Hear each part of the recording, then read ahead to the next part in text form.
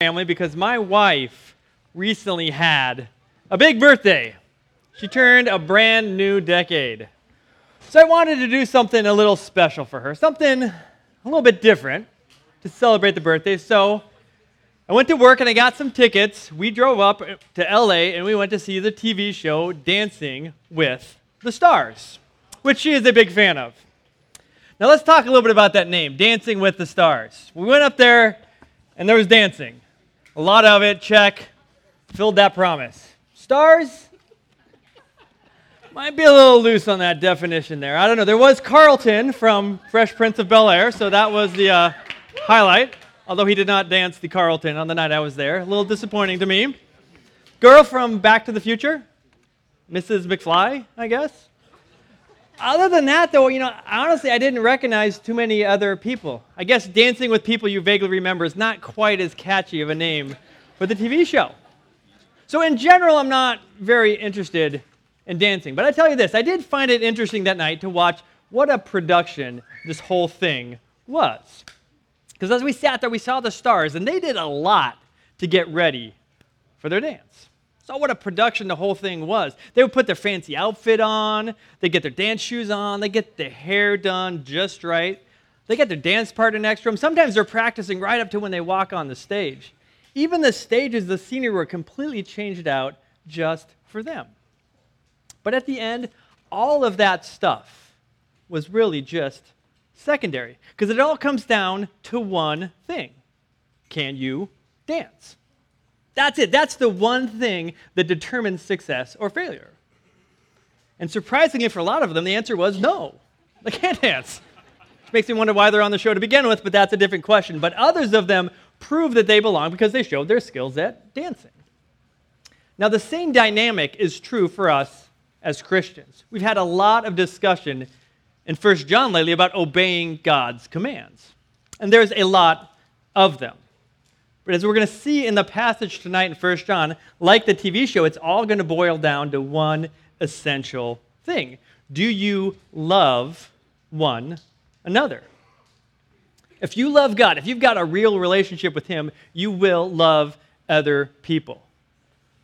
But yet, if you look at your life and you don't see real, tangible examples of you loving others, you need to ask yourself if you even have a relationship with God. Loving others is that important. It's like dancing on the TV show. It's proof that you belong, but in this case, that you belong to God. So what we need as Christians today is a greater appreciation of the importance of love. Love is not extra credit, as we often think for the super spiritual people, nor is it just fluffy stuff that's secondary to core biblical teaching. No, love is core biblical teaching. You call yourself a Christian, you better be able to look at your life and see regular, recurring, sacrificial love for others. So we're going to talk tonight about how we can get God's perspective on the importance of loving others. And then we're going to talk about how we can practically, tangibly live this out in our lives. So with that as background, let's go ahead, let's get started, and let's turn to 1 John chapter 2, and we're going to pick it up in verse 7. And as you see here, John's going to go in a bit of a transition, because he's going to take the whole discussion we've been having over the last few weeks at the very general level. We've been talking about fighting sin, confessing sin. We've been talking about obeying God and doing so more and more, as Pastor Elliott talked about last week. And John's going to narrow it down to something specific, to the one thing that ultimately matters. So let's pick it up, 1 John chapter 2. Let's look in verse 7. It says, "Beloved, I'm writing you no new commandment, but an old commandment that you had from the beginning. The old commandment is the word that you have heard. At the same time, it's a new commandment that I'm writing to you, which is true in Him and in you, because the darkness is passing away and the true light is already shining." Verse 9, "Whoever says he's in the light and hates his brother, well, he's still in darkness. But whoever loves his brother," there's the topic, "whoever loves his brother abides in the light, and in him there's no cause for stumbling. But whoever hates his brother is in the darkness and walks in the darkness and doesn't know where he's going because the darkness has blinded his eyes." Now look how John starts this whole discussion on loving one another up in verse 7. He says, I'm not writing to you a new commandment, but it's an old one. John is setting his readers at peace that he's not introducing some sort of new, strange idea. No, he's talking about a truth that's been around for centuries. It's fundamental to the Christian experience. And as you saw in verses 9 through 11, he's talking about loving his brother. He's talking about loving one another. It's the core thing that defines the Christian life. And we would do well to recognize it. Or I put on your outline, point number 1, you need to recognize love's fundamental importance. Recognize love's fundamental importance. It's not the latest fad. It's not a new thought. It's an old commandment, and it's been around. It's a commandment that John's readers have heard from the very start of their Christian experience. Every Christian had seen the calls to love one another throughout the New Testament. You can think of Acts chapter 2, the early church. They were together. They had everything in common, loving one another. But really, the command goes further back than that. It goes all the way back. It's got its foundations in the Old Testament. So let's go ahead and turn to Leviticus chapter 19. Leviticus, if that sounds hard, it's not. Third book of the Bible, Genesis, Exodus, Leviticus. And what we're going to see in this passage is the same thought, but over 1,000 years earlier. And if you look at the context as you turn there, starting in about verse 11 or so, you're going to see a whole series of prohibitions that are designed to help the Israelites get along with one another. You're going to see things like don't steal from one another, don't slander one another. But he gets to the heart of it in verse 18. Leviticus 19, verse 18. It says, you shall not take vengeance or bear a grudge against the sons of your own people, but you shall love your neighbor as yourself. And there it is, God stepping on the scene early on and saying, you ought to love others, and you ought to love others as much as you love your own self. It's an old command. It's a fundamental command. But if you know anything about the Old Testament, you know that it didn't take them very long to take that command and to wad it up and to throw it in the trash can. Because if you read the Old Testament, you see it's full of fights and murder and hatred and people not getting along. Stories of people doing the opposite, not loving others, but putting themselves first. And really, how far have we progressed in the last 2,000 or 3,000 years? You look today, we've got social media, we've got reality TV, people screaming, hey, look at me, I'm important. We've got a consumer culture that tells us, hey, you deserve a break today. We're living completely in a me-first society. Thought of the story that's often told of a mother. She was making pancakes for her 2 sons, Jacob and Matthew. And the 2 kids, as they often do, start to argue over who gets the first pancake. And so the mom looks at this and sees, here's an opportunity to teach the kids a little moral lesson. She sits them down and says, all right, kids, if Jesus were here, you know what he would do? He would say, let my brother have the first pancake. I can wait. Jacob, older brother, thinks about this for a second, turns to the younger brother, Matthew, tell you what, you be Jesus, right? You wait. But it's like the brothers, our society thinks in the same way. It doesn't compute. Sacrifice for my brother? No thanks, I'm looking out for myself. Yet God has told us from the very beginning, he's called us to something fundamentally different. You got to set aside your own agenda. You got to love others. It's going to go against everything that you see in the world today. But it is the core of what God is calling you as a Christian to do. It's an old command, and it's fundamental. But if you look back at our passage, 1 John chapter 2, if you look at verse 8, John's going to say, yeah, it's fundamental. It's old, but it's also new. Verse 8, 1 John 2, says at the same time, it's a new commandment that I'm writing to you, which is true in him and in you. And why is it new? It is new because of Jesus. In Jesus, in him, verse 8 says, the darkness is passing away, and Jesus, the light of the world, is already shining. Jesus is the greatest and the most supreme example of the command to love one another. When you look at Jesus, you see love exemplified. You see love embodied. Because you can look at the life of Christ, and you can see that he never once lacked compassion. He was never too busy to help someone or to love someone. He never once showed hatred or malice, even to those who hated him. Jesus is love. And when he commands us to love one another, he's not asking us to do anything that he hasn't first done himself. So love itself is not new. It's an old commandment. But in Christ, we've got a new dimension of love, a new standard of how we should love one another. In Jesus, we see love in a deeper and in a richer way. And the call for us as believers is to follow that example. The very words of Christ. I put a verse on the screen, John 13:34. It says, "A new commandment I give to you, that you love one another." And before you throw the flag on the play and say, "Well, hold on, that's not new, that's old. We just talked about that." Well, here's the new part. "Just as I have loved you, you also are to love one another." That's the new part. Jesus, he is the template. And what we need to do as Christians is follow that template. Or as I put on your outline, point number 2, as a Christian, you need to model Christ's new love. Model Christ's new love. Our standard now as believers in loving one another has to be Christ. And it's a standard that's new, that's different than all that has come before. Well, how is this different? I'm glad you asked. I've got 3 ways. Coincidentally, I've got 3 pointy fingers on the outline. 3 ways Jesus lived out the command to love one another that's fundamentally new. And 3 ways as believers that we can model Christ's new love. So let's get started. If you look at the life of Jesus, if you look at how he talked about loving one another, one of the biggest changes you'll see is the emphasis that Christ now placed on this. Matthew, he was asked in the book of Matthew, Jesus was asked by a lawyer, what's the most important commandment? What did he say? He said, love God, but then he said, love your neighbor as yourself. And then he went on to say, all the law, all the prophets, everything hangs on those commands. Or Paul, echoing the words of Jesus in Romans 13, I also put this on the screen. Paul says, owe no one anything. This is Romans 13, verse 8 through 9.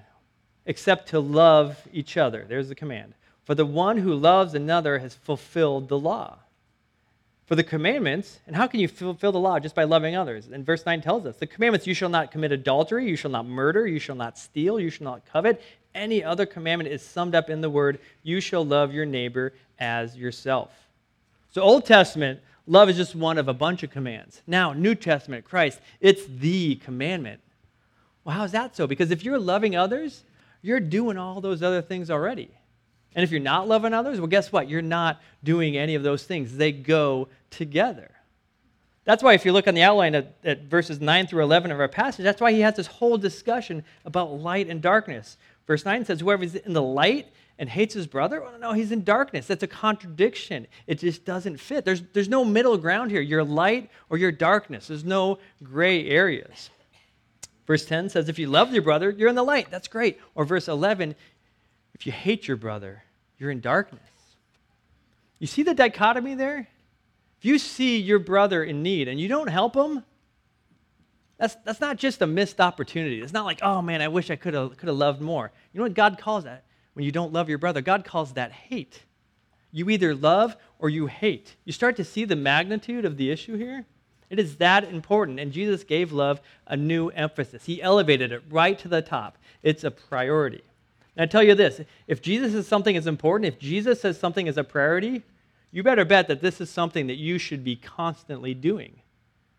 You ought to be characterized by love. People ought to look at your life and say, oh, there's a guy that loves, or there's someone that loves. You need to be continuous in love. Or I put first pointing finger, the first way you can model Christ's new love is you can love continually.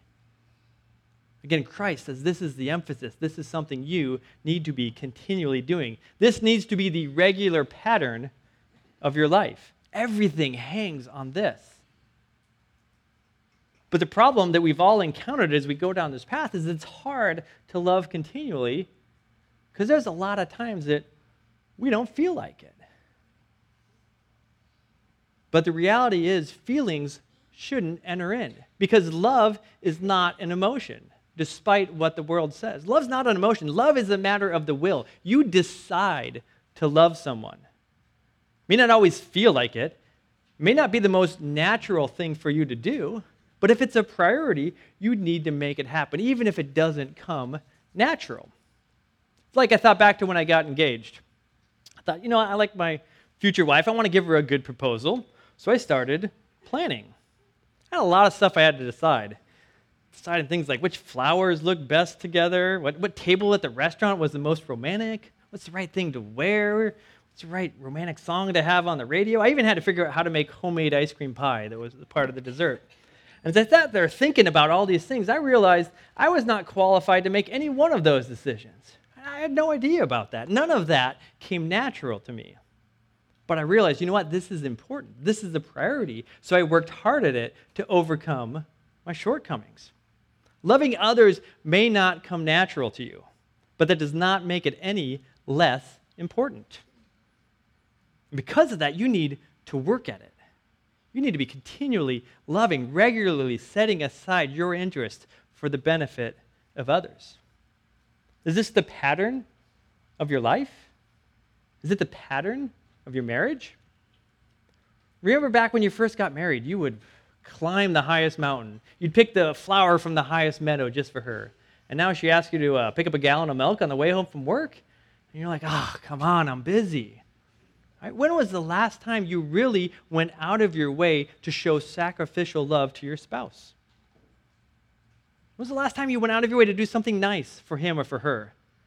If you're sitting there right now thinking, I don't know, I can't think of something, you've got an issue. Because love is not a priority. You are not loving continually in your marriage. It needs to be the regular practice, all the time, continually loving your spouse. When was the last time you wrote a note to your spouse just to tell him how much you appreciated him or her? Why? Just to be nice. When was the last time you gave your spouse a gift? Not because it was their birthday, just because.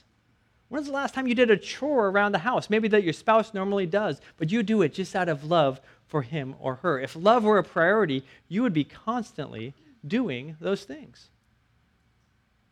And not just in your marriage, but with your Christian brother and sister as well.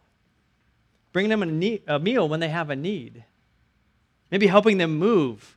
Always a need there. Getting together and pray when they need it. Asking them, how can I help you? I mean, you ought to be getting up each morning. You ought to be praying to God, saying, God, show me, how can I show sacrificial love to my brother or sister in Christ today?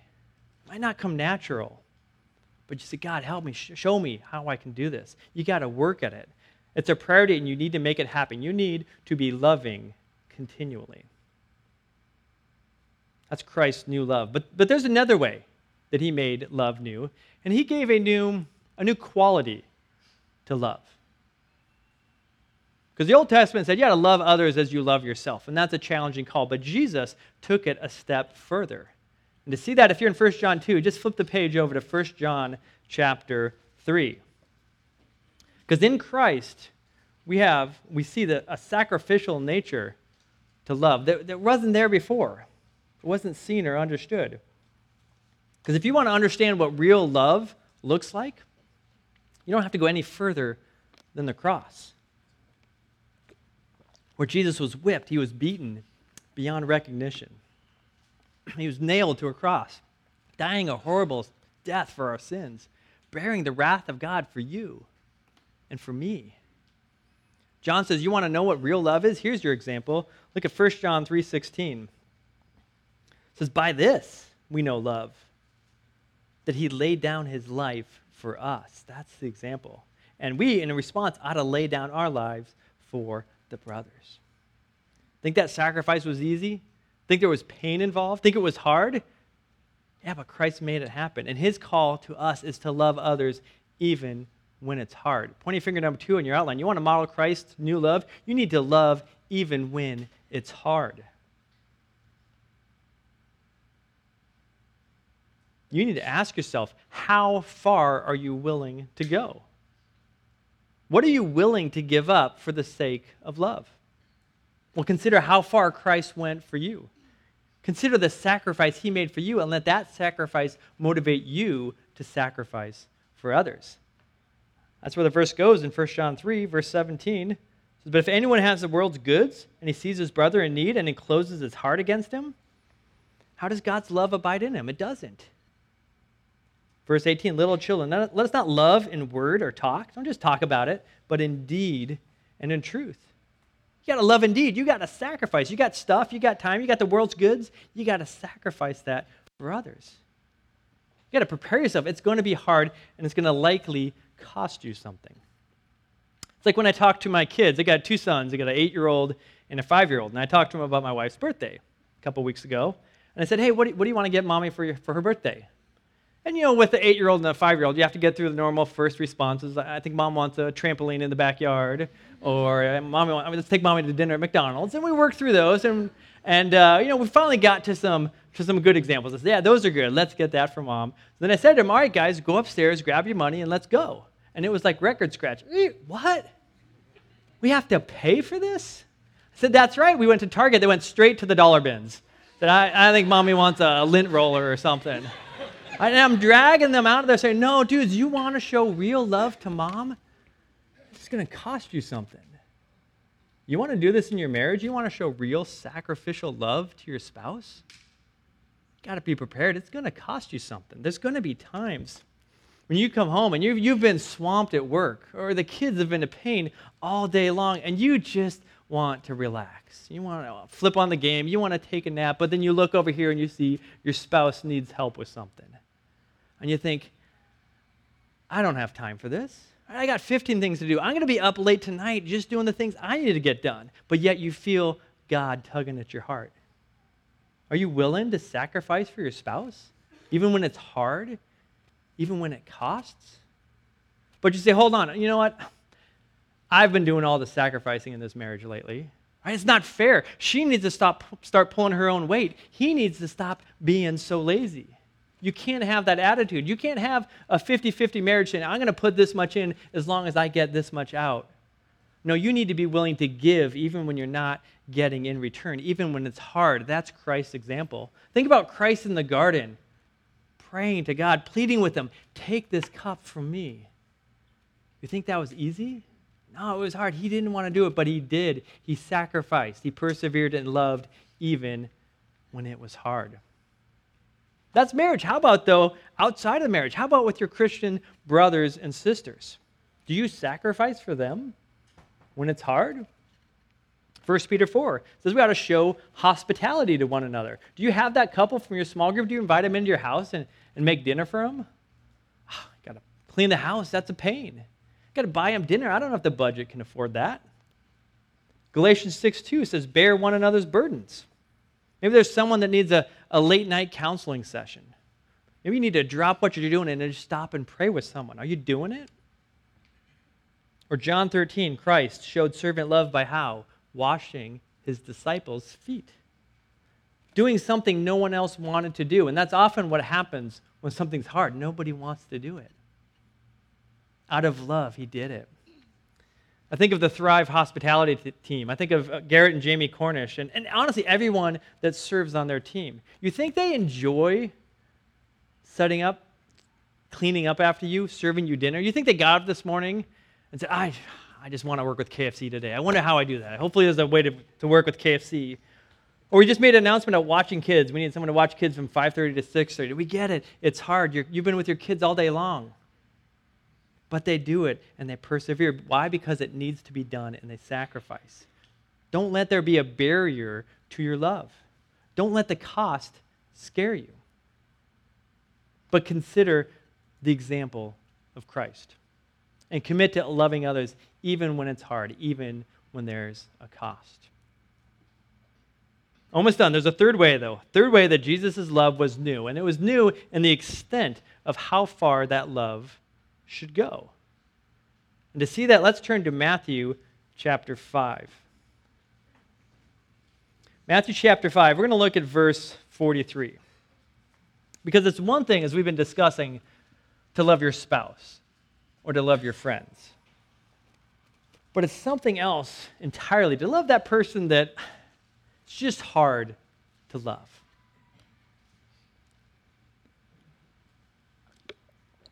But let's see, what did Jesus say on this? Matthew 5, verse 43.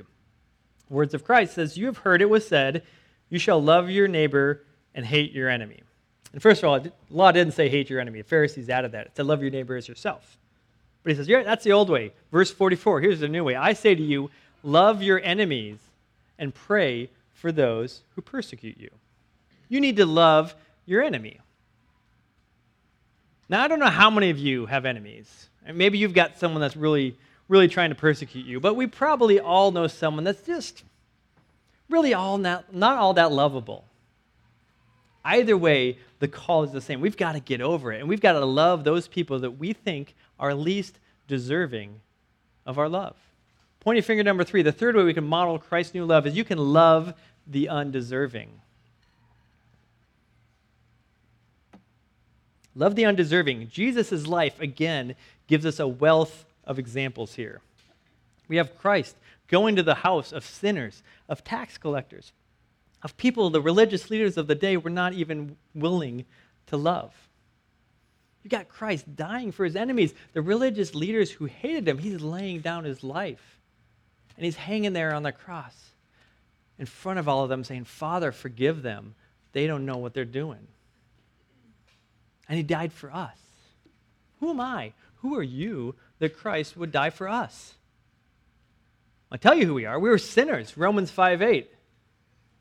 Put it on the screen there. It says, but God showed his love for us in that while we were still sinners, Christ died for us. There is nothing in us that deserved that kind of sacrifice. We were not lovable, but Christ sacrificed for us all the same. I thought about that because I was on an airplane last week, and I was getting on the plane and doing the normal thing where you're in the line, scooting down the middle of the plane. And I looked a couple rows up, and there's this businessman sitting there, and he just looked like trouble. I mean, he's got his computer out, he's working away, he's got stuff all over the place. He's sitting there in the aisle seat, and the window seat and the middle seat are completely empty. And this is a full plane. There are like people everywhere. And this poor old lady in front of me realizes she's in this guy's row, and she's like, excuse me, I need to get in here. And no joke, the guy says, okay. And he starts gathering up all his stuff. It takes him like 5 minutes. And I was looking at him. I wanted to say it, but I want to say, dude, what did you think was going to happen here? This is a full plane. There are people all over the place. You think this was going to be your own private row? You're living in there in your own selfish world. But then I had this thought that popped in my head. I said, you know what? If I realized that, I actually had the aisle seat. This guy was mistaken. He actually had the middle seat. Would I, just to be nice, give up my aisle seat for that guy? Say, oh, don't worry about it, dude. You stay there. I'll climb over you. I'll wedge myself in the middle seat here. Would I do it? And if I was honest with you, at the time, I'd say, no, right? Not for that guy. Not for him. Maybe for that old lady. Yeah, I'll give up my seat for her. But that guy, he doesn't deserve it. He doesn't deserve that kind of sacrifice. Well, what did you deserve? While you were a sinner, Christ died for you. Let's think about our marriages here. Because we probably all encountered a situation where our spouse seems undeserving of our love. I know that's hard to believe when you're standing at the altar saying your vows, but it happens, right? Think about the last fight you had with your spouse. Maybe your spouse unjustly lashed out at you. How did you respond? But hold on. Did you see what he just said to me? Do you see how she's disrespecting me? And you're tempted to stick up for yourself in an escalating situation, fighting fire with fire. No, it's not easy to sacrificially love your spouse in a fight when they seem so undeserving of our love. But then you remember, well, what did Christ do for me? While I was a sinner, Christ died for me. And you lower your guard, and you apologize to your spouse, and you forgive, and you give that situation to God. Or maybe you're one of those people that's got the list of all the things your spouse has done wrong, and you get in a fight, and out comes the list. Here's all the ways you've disappointed me recently. Right? And then you think, well, what did Christ do with my list of sins? I forgot them, as far as the east is from the west. Or maybe there's that person at church that just, it rubs you the wrong way. Disrespected you, excluded you from something. Maybe they're even gossiping about you. These people are not beyond your love. No, it's an opportunity for you to display Christ's new kind of love, real love. Because real love doesn't care if they're deserving. Real love looks to Christ as the example, and it gets the strength from him needed to love even the undeserving. And that's new love, and that's love that Christ exemplified for us. Now, as I was thinking about all this, my thoughts went back to my favorite topic, Dancing with the Stars. And those of you that know the show, I don't know if there's anybody here that still watches it, those of you that know the show know that before a couple goes out to dance, they show a movie, a clip on the screen of what happened during the week, during training. And it's undoubtedly something horrible that's happened. There's always exhaustion or fights with a dance partner or despair because they're never going to get the dance right, or injury sometimes. But by the time the big night rolls around, they're ready to go. And one of the reasons they're ready to go is because at the side of the dance floor, there's a table. And after all the dancers dance, they go and they stand in front of the table. And at the table, there's a series of judges. And they get judged on how well their dance was. And I tell you this, thoughts of getting judged motivates them to persevere through the trials of the week. And we are going to stand before a judge one day too. And God is going to judge us on how well we followed his commands. And as we saw tonight, all of his commands and his laws all wrapped up in this one command. Do you love one another? And God's going to look at us and he's going to say, well, did you do it? And he's going to say, I gave you the life of Christ. I gave you the example. He showed you how to love continually, how to love even when it's hard, when there's a cost, how to even love the undeserving. And I tell you now, you better be prepared with an answer. And you better let that day then motivate you now to resolve to make it happen. So we're going to take some time in our small groups right now, and we're going to give you time to really get practical with this command, because that's really the whole purpose here. And since this is a marriage group, we're going to start with a spouse and give you a question in the binders. Question 4, I think, says, how can you show practical, sacrificial love for your spouse this week? Let's start there, because if there's anyone that we should start loving sacrificially, it's our spouse. And as Thrive, this week, can we commit to faithfully living this out in our marriage? Can we be bold examples of Christ of this new love? So I'm going to go ahead and close in prayer, and then we're going to go off to our small groups. And let's just really think long and hard and have a good discussion with our small group about how we can do this as believers in Christ and how we can model this Christ-like love. So let's go ahead and pray. Lord, I just thank you so much for this word and really for your example. I thank you that you did come to earth and you died for us and you showed us how we can live, how we can love one another. And you loved continually. You never let anything get in the way of your love. You never let any cost be too great that you couldn't persevere with love. And you showed us that there was no one that was outside the scope of your love. So I just really pray for these couples right now that we may live this out in our marriage. We may love our spouse sacrificially. We may live this out in the church, loving our brothers and sisters in Christ, and even living this out in the world, being an example to the world of your love for us. Thanks again for this privilege of getting in your word, and I just pray for a profitable small group discussion time. In Jesus' name I pray. Amen.